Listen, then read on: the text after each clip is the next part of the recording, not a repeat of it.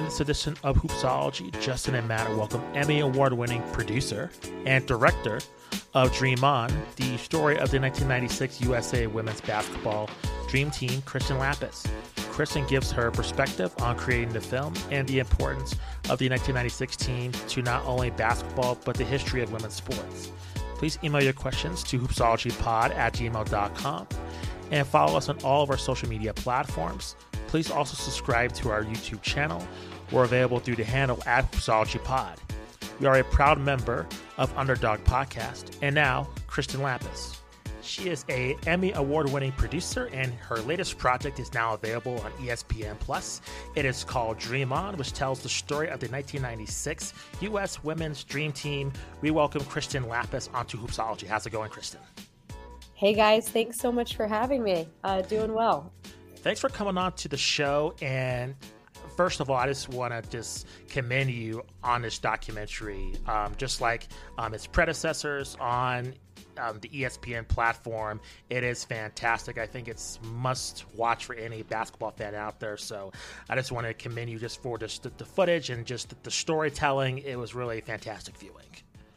Thank you for saying that. I really appreciate it. And I don't get sick of saying this. It was truly a passion project and like a once in a lifetime project to do a film on your childhood idols, and I'll never be able to top it. So, so just kind of you brought it up. It's a passion project for you. So I'll ask, what was kind of the beginning workings of putting this together, and kind of how long? Can you just walk us through how long did it take you to kind of put it together from start to finish?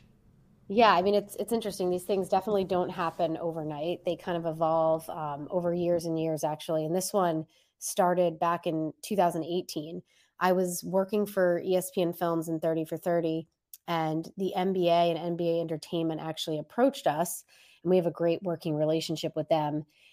And they were like, listen, we only have the abundance of footage that we had for The Last Dance for one other story. And that is the 1996 women's Olympic team. Now, mind you, The Last Dance had not come out yet, but obviously it was in the process of being worked on. And they just said, we have 500 hours in our library. We've never gone through it, honestly, and nobody's ever done anything with it. And would someone on your team want to kind of comb through these tapes and see if there's something there? And so that was a conversation in 2018. Fast forward to 2020 and the pandemic, and we really started to reevaluate the types of stories we're telling and what types of stories we can tell that don't need to be fully originally shot, right? Like stories that can be really heavily reliant on archival. And, being a huge hoops person growing up, my dad was a college basketball coach. I played basketball, was very short, so never made it to the college level, but I played in high school. But huge fan of this group of women, like Lisa Leslie Jersey, remember those Olympics very vividly. And I just kept pushing and pushing. And I'm like, this is something that we need to just get our hands on and see if there's something here. And so we ended up having all the tapes sent over to us and began to screen it. And honestly, after the first night of looking through this footage, I knew that there was something special here. These women in hotel rooms, on buses, really intimate, kind of revealing footage that could tell a much bigger story than the 60 games they won that season. And so I put together a presentation of my bosses for how we could do this. And they commissioned it as a feature length 77-minute film. And so that was March of 2021. And then fast forward 6 months, I end up interviewing every single woman on that team, Tara Vanderveer, the head coach. And I go back to my bosses at ESPN and I'm like, listen, there is no way in hell that we're going to fit this entire story into 77 minutes. You got to make it longer. So kudos to them. They said yes. And from the moment that we started filming through delivery and air date, it was about 14 months from start to finish. Can you set the tone of the 1996 Olympics? It's weird because I grew up during that time. I know how important that Olympics was, just not only in sports history, just in terms of American sports history, just in globally as well. And it's weird that, like, I don't want to sound like I'm old. I guess I am, but just in terms of the audience today, they don't have any context of how big that Olympics was, but it was gigantic and really affecting multiple sports. So can you Yeah. guys set the tone as to really how important this Olympics really was and just kind of affecting what we watch today? Absolutely. I mean, you said it. It was important on a bunch of different levels for different reasons. One, it was the Olympics of the female athlete, right? It wasn't just women's basketball. Like women's softball was coming on the scene. That's right. For the first time ever, people were really into women's team sports, the soccer team. We had, as a culture, as an American society, we had, always rooted on and felt some sort of way towards the ice, the figure skaters and the gymnasts and the swimmers. But really, the team sports had never had that affinity and that love and kind of, you know, seeped into popular culture the way that the women of this Olympics did. And so that was for like one reason why it was really special, and it kind of impacted the trajectory of female sports over the past 25 years. And then it being on American soil in Atlanta, it was in a city that really embraced diversity, which I think was a really cool thing, and was something that was celebrated in those Olympics. Um, and then obviously nobody ever anticipated, what happened in Centennial Park. And there were just a lot of, there were a lot of things happening off of the court fields, you know what I mean? At those Olympics that kind of, but you're right. The average viewer and the average person that I think is probably 25 years old or younger has no idea what the significance of those games were.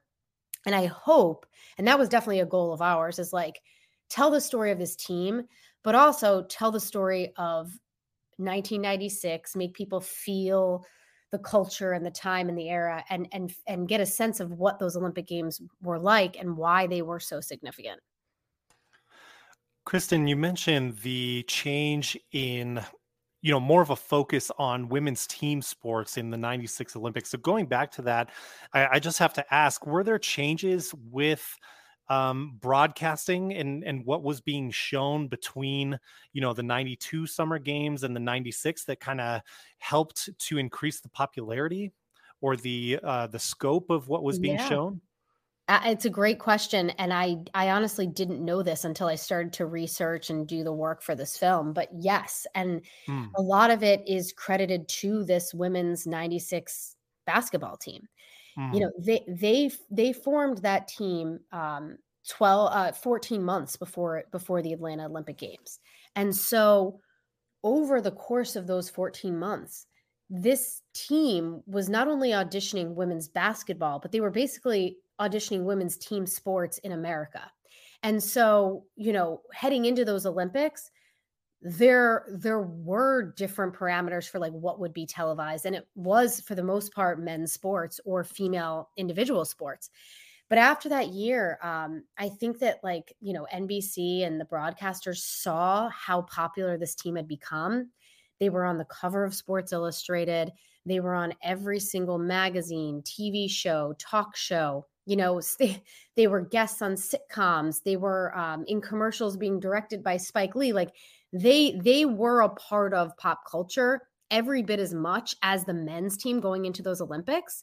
And so this is like a crazy story, is that like at the last minute, and this is what I forget the source that told me this, but they basically swapped and made the women's gold medal game the absolute last televised sporting event of the 1996 Olympics, which I think is Wow. really, really telling of how far that team came and how much they kind of, allowed America to fall in love with them, and how they did change the way that women's sports were viewed and televised and who wants to see them. Lisa Leslie and Dawn Staley and Cheryl Swoops became household names. And so people wanted to see them on TV. Was it just kind of assumed because of the 92 men's dream team Was it kind of assumed that the bar was super high? I mean, I can imagine, the pressure going in of trying to get a league going in itself. But then on top of that, you have this historic men's team as well in 92. I mean, were there kind of both pros and cons with that? Was it mostly just made it more of a pressure cooker? What do you think the impact of the 92 men's team was on this 96 women's team? Yeah, I mean, it definitely had an effect. I would argue though that it almost, listen, like nothing was ever going to top the 92 men's dream team, right? There wasn't going to be Mm, another group of men that was going to ever top the 92 dream team. mm, And so I feel like they had their moment in 92, right? Like nobody knew who was on that women's team in 92. Like they were, and we talk about this in the film, like they felt invisible at those mm. Olympics in Barcelona. And so I feel like, heading into 96, Michael Jordan's not playing, right? And all of a sudden there's this new group of people and they're vulnerable and they let people in and they're not diva and they're not, surly around the media and they want, to talk to the fans and connect with people. And I just think it was a really refreshing thing. And it's interesting because even 25 years later, like I've directed, films about male athletes, female athletes, and the way that these women were just so incredibly open to sharing their story with me, it was honestly like really refreshing because I feel like sometimes when you work with their male counterparts, the elite male athletes, it's really, really difficult. You have to go through like 100 agents and handlers in order to even get them to sit down in the chair. And like, it was just such an enjoyable experience because like, it's like somebody gave me Dawn Staley's number and I texted her and I was like, can we do an interview? And she's like, yeah, fly down here. And so it was like, it was just so cool. And I think, again, that just speaks to like these women and how approachable and down to earth they are. One of the most compelling parts of the documentary that really stood out to me was the section on Cheryl Swoops and her relationship with Michael Jordan. And it kind of reminded me a little bit, correct me if I'm wrong if this is in kind of a wrong comparison, but kind of Kobe and kind of, his affinity for the WNBA right before he passed. And this, in terms of people, just all the hype Cheryl Swoops got, and it's Michael Jordan taking notice. And then I believe there's a section where I think they played one-on-one, and just like Cheryl Swoops like trash talking MJ, just pretty incredible. Can you kind of, for people that haven't seen the documentary, can you kind of put how big of a deal Cheryl Swoops was? Because even to me watching it, I was like, man, she was a killer in college, and just even before she even got on the Olympic team, her importance to the game of basketball was felt even before she took the floor for the Olympics. Absolutely. I mean, she was one of the first college female stars. In the 93 Final Four, she, I don't want to get this wrong, but she scored, I think I want to say 46 points in the national championship game. And so it was like, there was all this hype around her. And obviously she had the swagger and she had the name, Swoops. It's like, it's a perfect basketball name, right? And then Absolutely. she delivered. And like, I feel like sometimes when people are built up like that, it's almost like people go to watch them and they're disappointed. But she absolutely like delivered in that moment. And I think, even looking back now, like she was a really special player. She was so much faster than anybody else on the court. Like her skills, if she was in the WNBA right now, like I honestly think she would be the best player. Like she was just so good. And, in that moment, another thing that obviously helped kind of elevate her, her name and her persona was the sneaker, the shoe. First female athlete to have her own signature shoe, first athlete from Nike behind Michael Jordan to have a signature shoe. So there had not been like any other male athletes, basketball players that had their own shoe. Wow. So I think, that kind of put her on this really elite level. And anytime there's like a first that's that significant, I think you kind of become larger than life. And, the story between her and Michael, like that bond was real. And he sought her out when she was at Texas Tech and asked her to work his basketball camp. And that's the clip that you see in the film, is them playing one-on-one as she's working for Jordan's camp. But he was a huge supporter of women's basketball and of Cheryl. And it's funny because, Michael, as a lot of athletes do, he requires you to seek his permission for his likeness when you show him in a documentary. And there are a lot of times that he denies that request. And I emailed his, his rep, and she was just like, absolutely, like, he'll do anything for Cheryl. So I think like he really did have this strong connection with her and the special relationship. And I do think it's very similar to Kobe. Like, it's funny. A lot of these women told me, they're like, our male counterparts that are basketball players have never been the problem. It's the guys that are sitting on their couches that are the problem. like the NBA players have always been our supporters and our champions, which I think is really interesting. To that point, I want to ask you about kind of the evolution of the WNBA. It seemed that was the kickoff. I remember the first game in terms of Lisa Leslie dunking. I remember all the promos on NBC. I remember, I think Hannah Storm even broadcast, I think, the first game, if I'm not mistaken. Just such an impact when the league kicked off, just through this documentary, since I believe this was kind of the kickoff to the WNBA forming. Just to your observations, I know that the league recently celebrated their, I think, 25th anniversary. Just to your best recollection, can you kind of go over kind of the evolution of the league? Anything that's kind of surprised you, not surprised you, anything that you're kind of looking for within its future in terms of kind of taking its next step in terms of its evolution? Sure. I mean, I think that the launch of the WNBA is one of the greatest success stories in the history of sports. I think there's been some really disappointing kind of road bumps along the way, and it hasn't been perfect, and it hasn't grown in the ways that, maybe people thought it would have grown in that moment right after the 96 games when the hype was really high. But I think that, 25 years later, it really has stepped up in the last few years. And, the actual level of play is out of control. The games are really competitive. They're broadcast on ESPN and ABC. And I think the following is absolutely growing. These players are, earning more money. And I think one of the most important things to remember is people watch sports and root for players when they feel like they know them, right? And so I feel like it's really important for not just myself, but other people to keep sharing women's basketball stories, right? Because if you know the players in the WNBA, you're going to want to root for them. You're going to want to sit down and watch them. You're going to respect them. And I just think that there was a time that that wasn't happening, maybe in like, the late 2000s, early 2010s. But I think it is really growing and evolving. And it's funny, I just got off the phone with Jennifer Azzi, who was a subject in Dream On, who works for the Las Vegas Aces now. And we were just catching up after their exciting run. And she was just telling me, she's like, we've gained the attention of the mainstream sports fan. And I really think that's true. I think what the Aces are doing is super exciting. Obviously, they have the support of Mark Davis, who owns the team. And I think that they're really exciting. I think Dawn Staley's doing that at the college level. So as long as you have these people that are really creating excitement and energy around the sport, I think it's going to continue to grow and evolve. And I'm just really excited because, like, I started working at ESPN in 2009.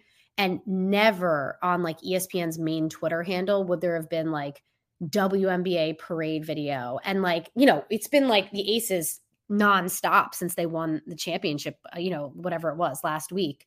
And I think that's really cool to see that evolution.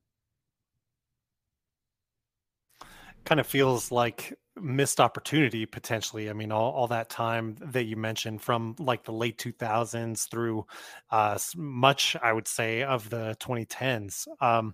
Wanted to ask you, just for, as we kind of move into the modern era of the WNBA, given the research you did for this film, the footage you went through, and just your level of knowledge, I wanted to ask, because we hear all the time about WNBA players playing overseas, Mm. and, being able to make more money overseas than they can here in America. Was this the case as well back in the 90s, like pre and post the 96 Olympics? Or is this something where there's been more growth and interest in other countries from that 96 start point? Obviously, it's not the start point, but using it as a start point in this Right. question, has there been more growth overseas than here, or is it just completely different factors? You know, w- women's basketball overseas has always been huge. Like, there's Mm. always been a really big following. Katrina McLean and Teresa Edwards were making $400,000 playing overseas in 1996, which, Wow. obviously yeah, that was a lot of money back then. Uh, Hmm. I think that it's really a shame that women have to go over there in their off season to kind of help supplement their pay that they make in the WNBA. But again, I think it's all this cycle. It's like, tell the stories, get these women's names out there, then people are going to want to watch the games on TV and the ratings are going to get higher.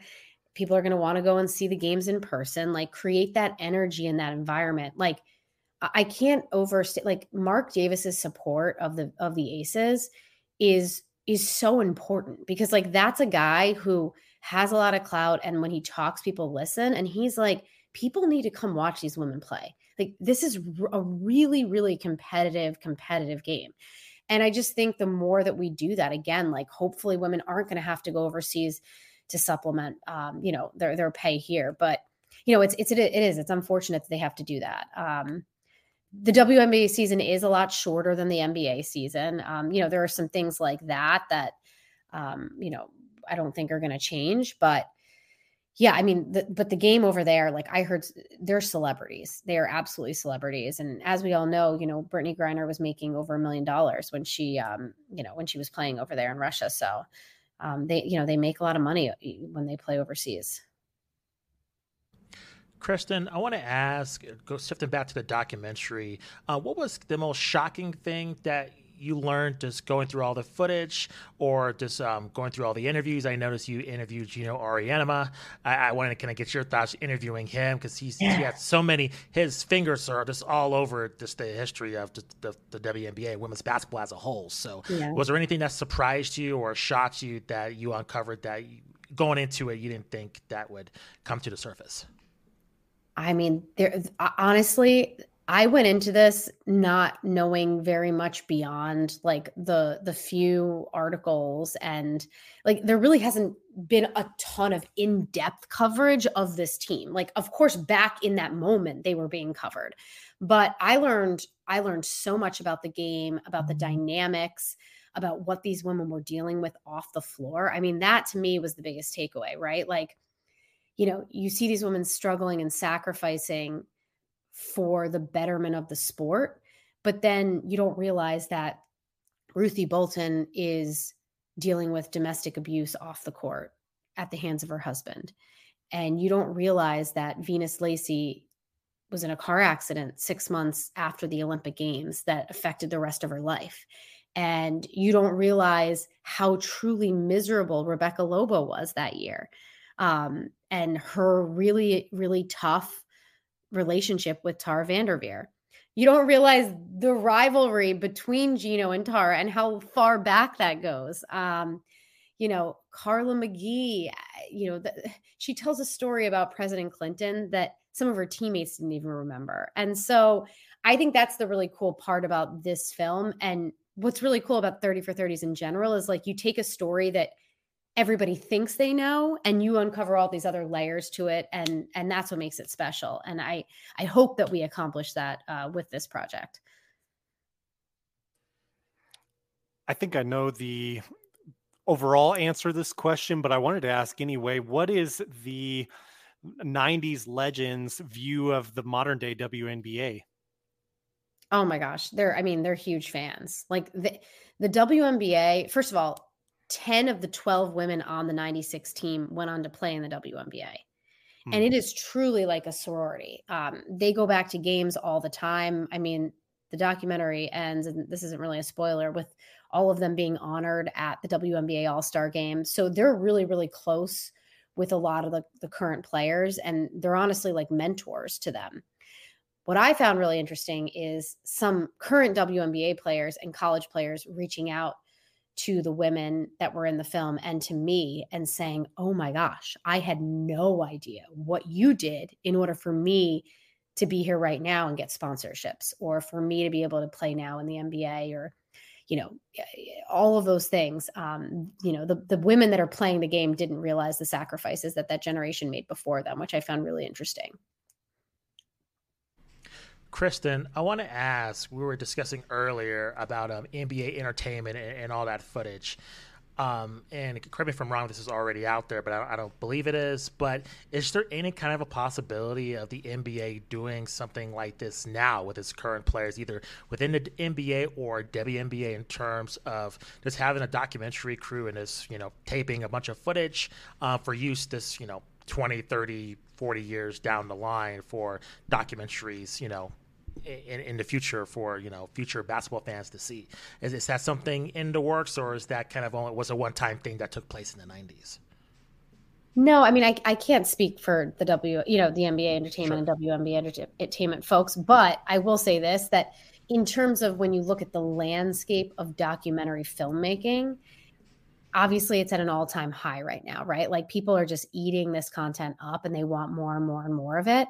And it was different back in the 90s. And so it kind of makes me a little bit sad that, like, I don't think there's ever going to be a situation where 25 years down the road, someone's going to like uncover this like wealth of material that nobody knows about. Like, I just don't think that's going to happen anymore, which makes me feel super fortunate for getting this opportunity to do this story.